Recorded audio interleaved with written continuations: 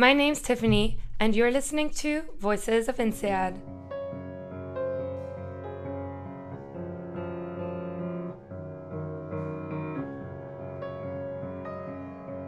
Together, we listen to the stories of our incredible peers from across the globe and discuss topics such as professional, cultural, and life experiences in an open and genuine way.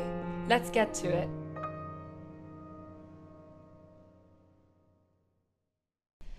Hi guys, welcome to a new episode. I have Jesse Schow with me.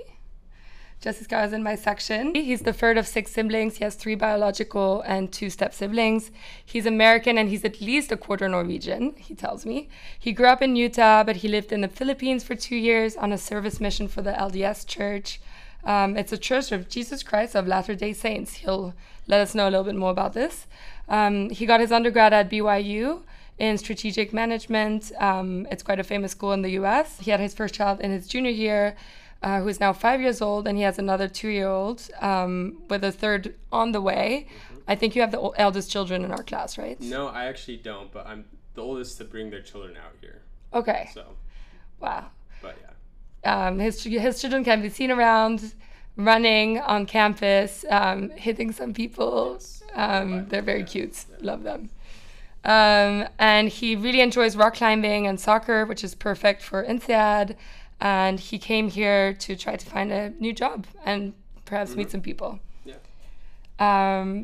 So thank you for being here, Jesse. Yeah, of course. Thank you for having me. So first, can you tell us a bit more? So what is the LDS Church exactly?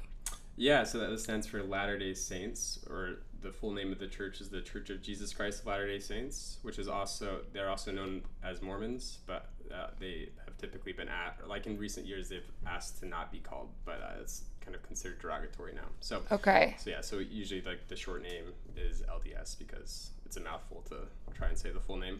Yeah. But yeah, it's Mormonism, LDS Church. So you grew up with that religion? Yes, yeah. My community was probably 98% LDS. Okay. That's what, yeah. Yeah, my only knowledge of the religion is also from seeing the Book of Mormons, right? Yeah. Which was quite derogatory. Yeah, show. yeah. I don't think the people in my community were super into that one. But I don't know. A lot of them have a very like playful sense of humor with all that. But yeah, the LDS Church, they're mostly concentrated in Utah, which is where I grew up. And yeah, it's typically a fairly homogenous society. There's like, at least in Utah, it's mostly white people. They're typically conservative values and yeah. But that's the church I was raised in. So my whole family is LDS, or at least grew up LDS. And how was it to grow up in such a community? Yeah, it was. It's interesting because like living in any bubble. I also live in San Francisco, which is its own type of bubble as well. So it's a lot of echo chamber, and especially a community that's driven by a religious ideology or dogma where it's maybe a little more difficult to have like a dissenting opinion of things, or but yeah, it was interesting too because I grew up in a public school system where at times as a kid you're taught things that contradict the things you're taught at Sunday school in your church, and so very early on as a kid you kind of experience a little bit of cognitive dissonance, and you kind of see how different people handle that. I think some people are like more or less comfortable with dealing with cognitive dissonance. There's different coping mechanisms. Some people are very good at compartmentalizing and like holding 2 separate truths that contradict each other. That was something that was a little bit difficult for me growing up. I always had a little bit of anxiety with that. So can you give us examples of cognitive dissonance that you experienced when you were younger? Sure. Yeah, I mean, like one example might like be that it was familiar to a lot of people who grew up religious would be, like creationism versus evolution, right? It's difficult to make sense of like the Adam and Eve story and Neanderthals at the same time because they kind of contradict each other. Now, you can do a lot of gymnastics to try and make both work, which is like another way people tend to cope with cognitive dissonance, is like just like creating theories on how to bridge the two. Some people just keep them separate and like with the faith that like they'll understand it in future lives, But other people like me like just have a lot of anxiety and and have a difficult time with it. So Yeah, I mean, I understand it. I feel like I grew up with a similar thing, being having Catholic family and atheist family on one side. yeah, I could see that. But growing up, and so you went to a public school, you said, Yes, right? yeah, which is fairly commonplace. And I should clarify, like I grew up in mainstream Mormonism or LDS Church, which, if you've seen any documentaries on like Mormonism, they're typically highlighting the fundamentalist sects that tend to be more extreme. That's the latest documentary that came out with. There's just like so many now. Okay. Yeah, it's a very popular topic right now. It seems like Mormonism and serial killers are like what Netflix is Yeah, it's crazy. It's crazy how they focus on one topic yeah, and then it's hot.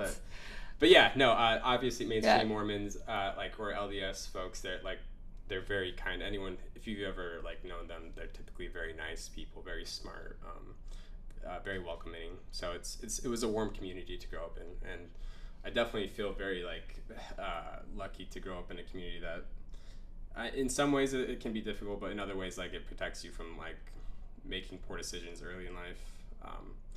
You know, like drinking, obviously, like the first time drinking alcohol wasn't until I was like 24, which I think I was probably better off not drinking at a young age, knowing how poor my decisions were. Europeans tend to disagree. Alcohol, yeah. So things like that, but yeah. And so you're saying open and warm communities, so they were open and warm to other types of people? Yeah, because it's a proselytizing religion, so they're always trying to spread their message, and so they're very much welcoming. Maybe too much is like often how you see it portrayed in like pop culture, where it's like, you know, they're eager to talk to people and share their message, and so they're very kind, and they're eager to share their message. If you're part of the church, do you pay some fees, or there? Yeah, like most Christian churches, they live the law of tithing, so like 10% of your income. Okay. Yeah. Oh, so interesting. Actually, it's the same in Germany. It's similar in Germany. Yeah. Okay. Yeah, I think it comes from the Old Testament, actually, like the 1/10. I think different churches like use different interpretations, but yeah, they definitely enforce that. Is it? I don't know if it's a bad question, but is there an incentive for people to get other people inside? Like. No, nothing like that. I mean, some people will point out that if you don't pay tithing, you can't enter like the temples, but I don't think it's because of the money as so much as like you need to be like worthy, I guess, like follow all the commandments, and you can make the argument that like tithing is less about like making money as it is about like anti-materialism, you know, so like there's a good argument for tithing that's not so like cynical, I guess. No, I was just wondering if, because you're saying people are very welcoming and trying to get other people in the religion, like I was wondering if there's an incentive no. for Utah you. is known for their MLM schemes and Ponzi schemes, but I'm not sure. I don't think that's one of them. Like, yeah, you don't get any benefit. I guess you get brownie points and you feel like you're doing God's work, you know, so. So, like, how did it must have been felt really powerful to be part of such a group, right? Because in some ways you probably feel, if you really believe in it, right, you probably feel like the chosen ones. Like, could you describe us a little bit more, like, how it felt? And I see a lot of beauty in it, right? I see a lot of beauty in community and definitely, yeah. Belief. They're very good at the community thing. And maybe I'll, like, back up a little bit and explain that, like, the belief of the church is that they're quite literally like the restored gospel of Jesus Christ. So like the same church that Jesus Christ established in the New Testament, like through Peter and his apostles, like apostatized eventually and was like brought back and restored through a new prophet, Joseph Smith, like in our current day. So the it is kind of like a view that's like maybe not as tolerant of other faiths, in the sense that like, I mean, like they think they are the only church with God's authority on earth, right? So because of that can seem abrasive to people who are part of like less denominational religions who are more open to other ideas. But yeah, the growing up, sorry, I just lost my train of thought. What was the question? We were just talking about how it felt like to be part of this community growing up. Yeah, that's right. So yeah, the community, so they're trying to, like in general, they do a lot of initiatives. Like there's so many service projects. They are very good at taking care of each other. And you do feel powerful, I guess, like and that was where I was going with you know, like you feel like you're in a position of privilege because you have like the fullness of the gospel, and so you're eager to share that with other people. Is kind of like how Mormons feel. It's not, I don't think it's them trying to push their worldview on people, but like authentically believing that the thing that they have would benefit everyone, so they want to authentically share it with others. So, and you went on a mission, right, to the Philippines to have people basically come. I don't know what the word is again, but yeah. So typically, you know, when you're around 19 years old, men traditionally were expected to serve these missions. It's kind of like a rite of passage in the culture in some ways. Women is more of an option, but both me and my wife opted to serve missions, and were assigned. They actually assign. You could end up like. As on a stateside mission, so you just like go somewhere like Idaho, or you could be called like somewhere very exotic, like the Philippines. Did you choose? No. Okay, wow, no. You're called. The actual prophet and apostles of the church like select the mission you go to. And how old were you? 19. Do you know how they selected you for the Philippines specifically, or? I mean, I guess allegedly God inspired them to assign us. So like God is directing all that. Okay. So, yeah, so we were called to the Philippines where we spoke Hiligaynon, which is like a language, dialect spoken in the Negros region. Did you prepare for that? Did you take some? Yeah, they have like a little training center. So for like 6 weeks, you're trying to learn the language, and then you go out and immediately you're thrown into like pretty unusual conditions for a 19-year-old. So like I'm given a companion, which in my case was a Filipino who spoke no English. There wasn't like another American in sight.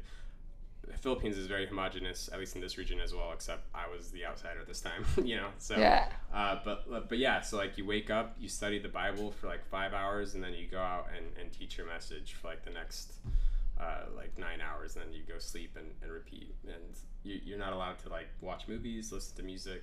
That's not like strictly gospel related. And you did that before? Yeah, and I do that for 2 years. And, okay, and by the way, there's no like compensation. In fact, like I had to pay like 10 grand for this experience. Wow. So it's all volunteer. But once you're there, you don't pay anything, or you have to pay to go, and then you have to pay. You pay to go. Okay. And then like that like provides for you.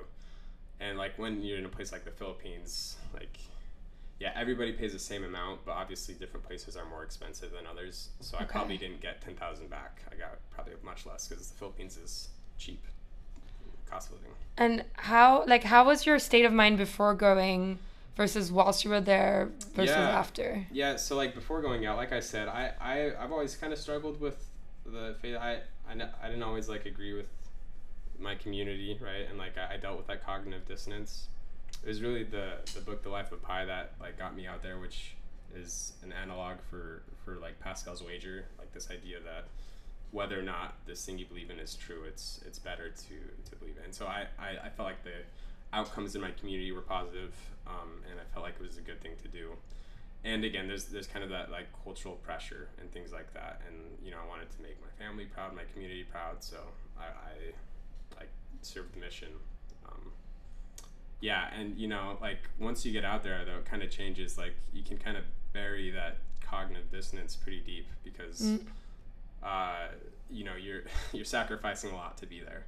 Yeah. And so you really kind of like dig your heels in it and like buy into like what you're teaching and stuff. It's a little bit like inside. yeah, perhaps. Yeah. So it's by the end of the 2 years, as you can imagine, like not being able to speak the language and being kind of isolated and dealing with a lot of rejection, like your personal, you kind of lose touch with your like authentic self or your identities. And so you're trying to convince people to be like join the church. I'm having issues saying it, but the LDS church. Sure. Yeah, like you're trying to teach people these lessons and invite them to be baptized into the faith. Okay. Yeah. And then you're evaluated based on how many people you baptized, or what is the... No, there's no like evaluation. Like they do track KPIs, and so like you're trying to like, you know, maximize those KPIs for sure. But like, what kind of KPIs? There's no punishment. Like how many lessons you taught, how many people you baptized, like those kind of metrics to quantify like the work you're doing. It's mostly about accountability, because like there's like a pyramid hierarchy, so like you're reporting your numbers up and it cascades throughout. Yeah, so it's very structured, very organized. And It almost sounds like you started like it's a startup, right? And you're facing rejection. You're trying to sell your yeah. product. Like, did you feel like over the 2 years you were able to convince people better? Like, I wonder what kind of learnings you get from this. Yeah. Oh man, so many in Utah. There's so many door-to-door sales companies that are very successful, like pest control and security, because like you have people who have been for 2 years have been selling something that's very difficult. They're very good at it. So yeah, you learn some valuable sales skills for sure, and like definitely perseverance, like work ethic. Like you get a lot of valuable skills out of it, because it's difficult and challenging. And so, do you have some funny stories from that time? Oh, like in the Philippines, I mean, yeah, I mean, it almost feels like a dream thinking back to it, just because like it was such a different life I was living for multiple reasons. But yeah, I mean, the Filipinos are like the most hospitable, loving people, and they're hilarious. The kids are the best. Yeah, a lot of funny things would happen on a daily basis. Did you really convert people? Like, were you able to turn people into real believers? Yeah, in some cases, for sure. Are you still in touch with some of them? Yeah, I am. And are they still part of the church? Yeah, so not all of them, of course, but yeah. That's so interesting. I would say like maybe like 20% of like the 100 or so people are like still active. Okay, so about 20 people. Yeah, probably about like 20 people. And they're now taking care of the church and. Yes. Okay. Which puts me in a strange situation, of course, because. And they're also giving 10% of their salaries to the church. Yeah. Okay. Yeah. Or do they receive also benefit? Like, does the church help them? Not unless like something happens. Like there's a social net, right? Like you can request assistance, but I'm sure most of them haven't. Yeah. But before you, probably other people came, right? So there's probably a bigger community from. Over the years. Yeah. So I'd say a lot of people aren't really converted to the church, but they're converted to the community, right? Yeah.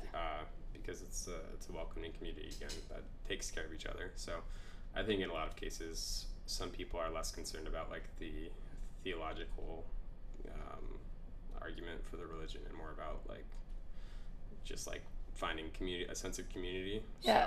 So yeah, that certainly happens a lot too. I'd say that's a big part of the missionary work, is helping people find community. So I'm trying to put myself in the feet of someone there, right? And you come to them and you're trying to tell them, join this new religion. Yeah, the thing is, like, the people there, they're so kind, and like they don't like care about the details. So yeah. Like you could get into like a debate about the scriptures and they won't care, because they're just like, yeah, we all believe in the same God. Like that's fine to. They're like, yeah, I'll believe what you believe.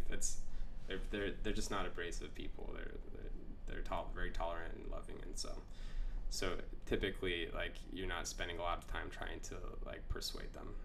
They just take everything you say at word and in a nice way. But then the question is whether they'll actually follow up. But then the next missionary right? comes and they take that guy's thing at word too. So yeah. So interesting. And it's just maybe like a different like approach to life, which the older and wiser I get, I start to subscribe to their worldview, where it's just like.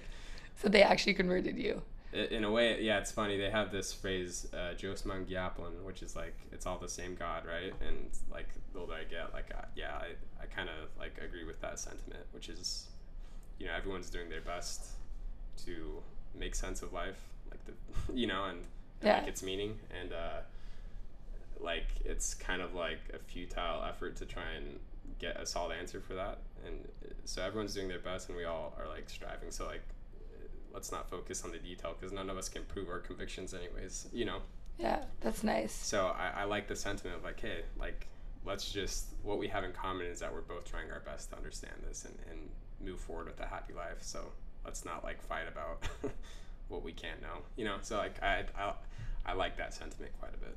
So did you come out of this like a changed man? Is that something that changed you? Because I think yeah. So I mean, well, like I said, it was kind of like a dream where it's like, it took me a while to kind of, my personal experience is that like, I feel like I, in the process, had kind of like lost some of my authentic self, and over time that does resurface once you return to your your friend circles and all those things, and like a lot of that cognitive dissonance returned as well, and which kind of like eventually led to me losing my faith. Around what age did you lose your faith? I'd say I was probably like 23 or 24, so like 2 years after I'd returned.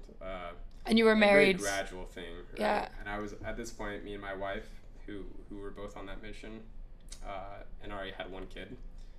That's like I began losing my faith, which was difficult for her too, because like typically the implication of leaving the church is that like you can't spend eternity with your family. So it's difficult for like your parents. Wow, it's really difficult for everyone, because it's like, okay, well maybe I shouldn't have married you. Like maybe so faith transitions in our community can be difficult. And it certainly was for me. I like continued to participate, even though I'd like emotionally lost my faith. With my wife for like another year before she eventually found her own way out as well. So is it for you think, or did she find? No. It was a very different circumstance and different reasons. She's still a very like kind of spiritual person, whereas I don't know if I am as much. Like I'm probably more on the agnostic side, whereas she still has convictions of like a greater power, I guess. I just think the difficulty it's when you're part of this community, right, and you're told you're going to be for eternity with your family, there's so much promise and so much safety. Like it's very like, how did you make sense of your life after such a thing? Well, here's the thing though, is like if you don't actually believe in these things, like it doesn't feel as good as you would think. In fact, it like caused me a lot of anxiety, like trying to force a belief that wasn't authentic to myself. And I kind of dealt with, everyone's dealt with some of those things in their life, like Santa Claus, right? Like going from believing in a Santa Claus, defending him to your friends who knew better, and then finding out like that it was a lie, and kind of that sense of betrayal and stuff. Like I had a few experiences in my life that were similar to that, and even like some that were more traumatic. Like my mom passed away when I was younger, and like learning the reality, I didn't learn about like the complexity of her death until much later in my life, and it was a little bit darker and harder to take than what I was told at a young age. And so I kind of learned like, and I think that's what made the religion so hard, is like they tell this very nice story about an afterlife, and for me like I would try to force the belief, but like deep down I felt like it, like there was too many. I'm very hyper analytical and cynical about things now, so I'm always trying to find plot holes in everything, which it was difficult for my wife for sure, because she doesn't think like that.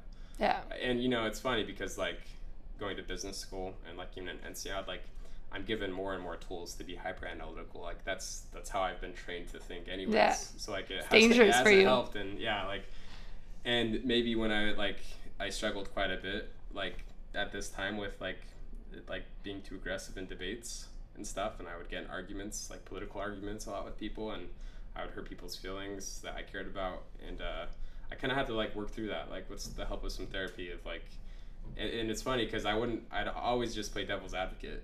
Like I didn't always believe in what I was arguing, but the way I see it is like, hey, it's better if we argue, because then we're gonna get closer to the truth. I mean, I'm very similar to you, so I would never get offended. And it's funny that you say this, because I don't see you being that aggressive in class. I actually think you're very calm. I've gotten much better at it now. But like, it's funny you say that, because you and I would probably go at it at like a I enjoy party, it. and I love it. Both of us would love it. Neither of us would hurt each other's feelings, but the people around us would be like, wow, they're upset at each other or something, So that happens where like there's like an uncle at a party where both of us just like to argue. And then like everyone around us is like, you guys need to cool it, and we're like, no, I like it's all good.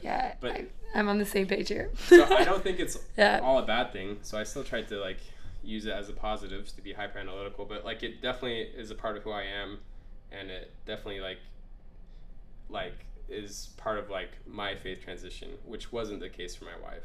So our journeys out were different, and like we couldn't really, I don't think I influenced her very much, because anytime we talked about faith, it was a very frustrating experience for both of us. So at that point in time, like that year where I had left before her, like we didn't talk about it much, because it was just like too sensitive of an area for us. It's interesting that she followed you. I would be interesting to know, like, how do you, like, you're surrounded by a lot of very different people right now.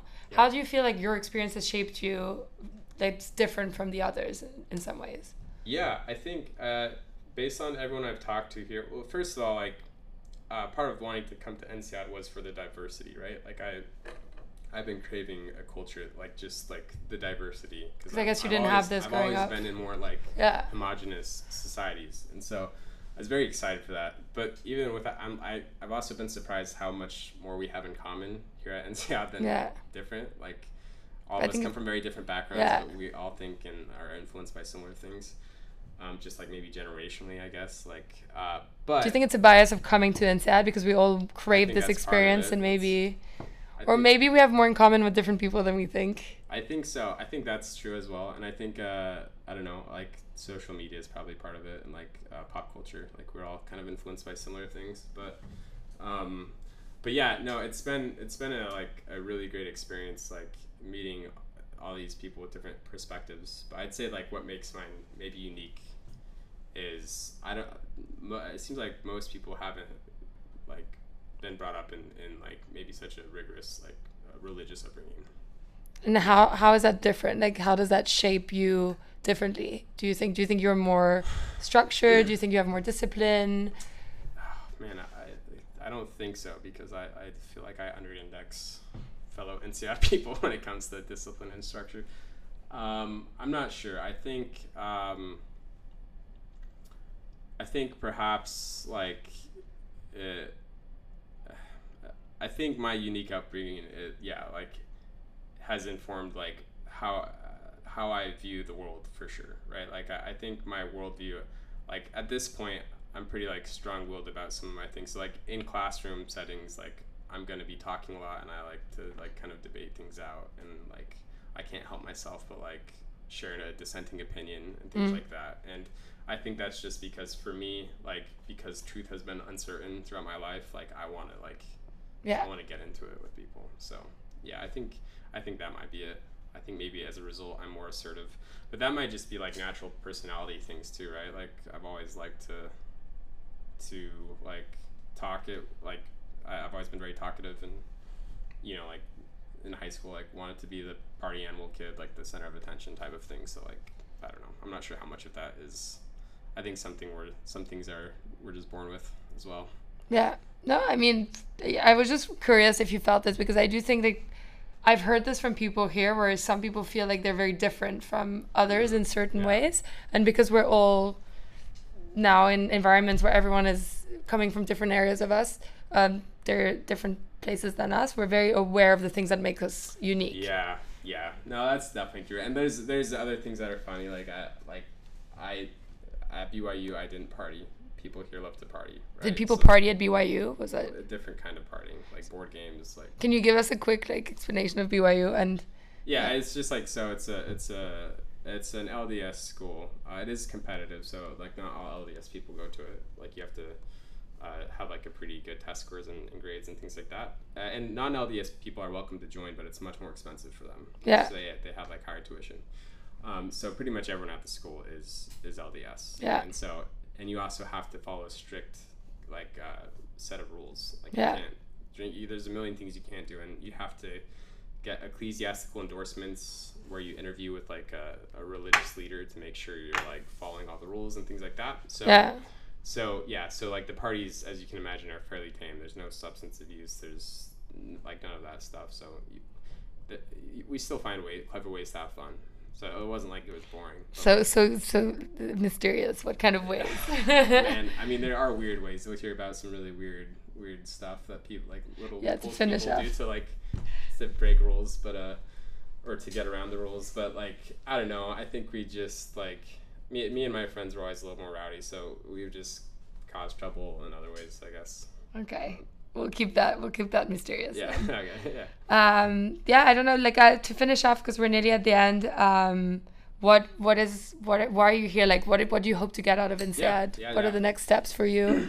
Yeah. So we definitely came for the experience. You know, chance to be in Europe and like meet all the diverse people in the class, but also looking for a job change as well. I came from Walmart. I worked for Walmart for a while, which was a great experience. looking to maybe try out management consulting for a couple of years, which NCI does very well with. It's the right place. Yeah, exactly. And back in the U.S. or? Yeah, probably back in the U.S. Really the desire for that is just like position myself well for like more of my long-term ambitions. A lot of companies like to see just a few years of consulting experience. Yeah, it makes sense. So, yep, it's kind of smart. And to finish off, we'll go over your 2 truths and a lie that I posted in the group. But Jesse shared with us 2 truths and a lie, which were that he was expelled from high school, bad boy, that he was adopted, and that he's a direct descendant of Joseph Smith, who's, if I understand well, an LDS. He is the prophet who restored the church. Wow, he's a direct. He's like the restorer of the church. He's like an equivalent to like maybe like a Muhammad, like a final messenger for Jesus Christ Church. So I don't remember you saying any of those things. Which enlighten us. Yeah. Which one is the lie? Are you the direct descendant? Aren't you supposed to guess? I'm supposed to guess. Okay, I think you could be expelled from your high school, but you went to a good university. You talked about your mom dying, sadly, so I can imagine that you were adopted after. Very clever, yes. My stepmom did adopt me. And I would think it's a heresy if you were a direct descendant of Joseph Smith, so I'm going to select this one. Yeah, no, you're right. That is the one that's not a lie. So that's a lie, you mean? Yeah, that was a lie. So yeah, I was briefly expelled from my high school. We actually got it appealed. So what did you do? Man, that story didn't age super well. Again, me and my friends did like a lot of probably shouldn't have added that if I wasn't going to talk about it though. We just did a bunch of shenanigans. You can plead the fifth. I'll plead the fifth. I like just like to cause trouble. I was on the newspaper and got a lot of our newspapers pulled from the shelves, and we like to climb up. I don't know, like change signs on like buildings, and I don't know. We just did a lot of silly stuff trying to, again, when you don't have doesn't like sound terrible changing signs on buildings. No, but it's like what we put on the signs that was terrible, right? So all the cars that drive by, 16-year-olds. Exactly. We don't have alcohol, we don't have any drugs. Okay. Yeah, so like good excuse. How do we make fun? We just like go and add mustaches to faces. Like at one point we went to drop like a watermelon off our middle school, and that really sounds like I fell off and I broke through the like a greenhouse and like shattered the whole greenhouse and stuff. So wow. So adrenaline junkie. A little bit of like it's kind of cute. If my kid did that, I would be like, you're stupid, but also yeah. But we found clever ways to have a good time still. Yeah. Cool. Well, thank you so much for sharing your story. Really appreciate it. Yeah. Awesome. Thanks. Bye. Bye. Thank you.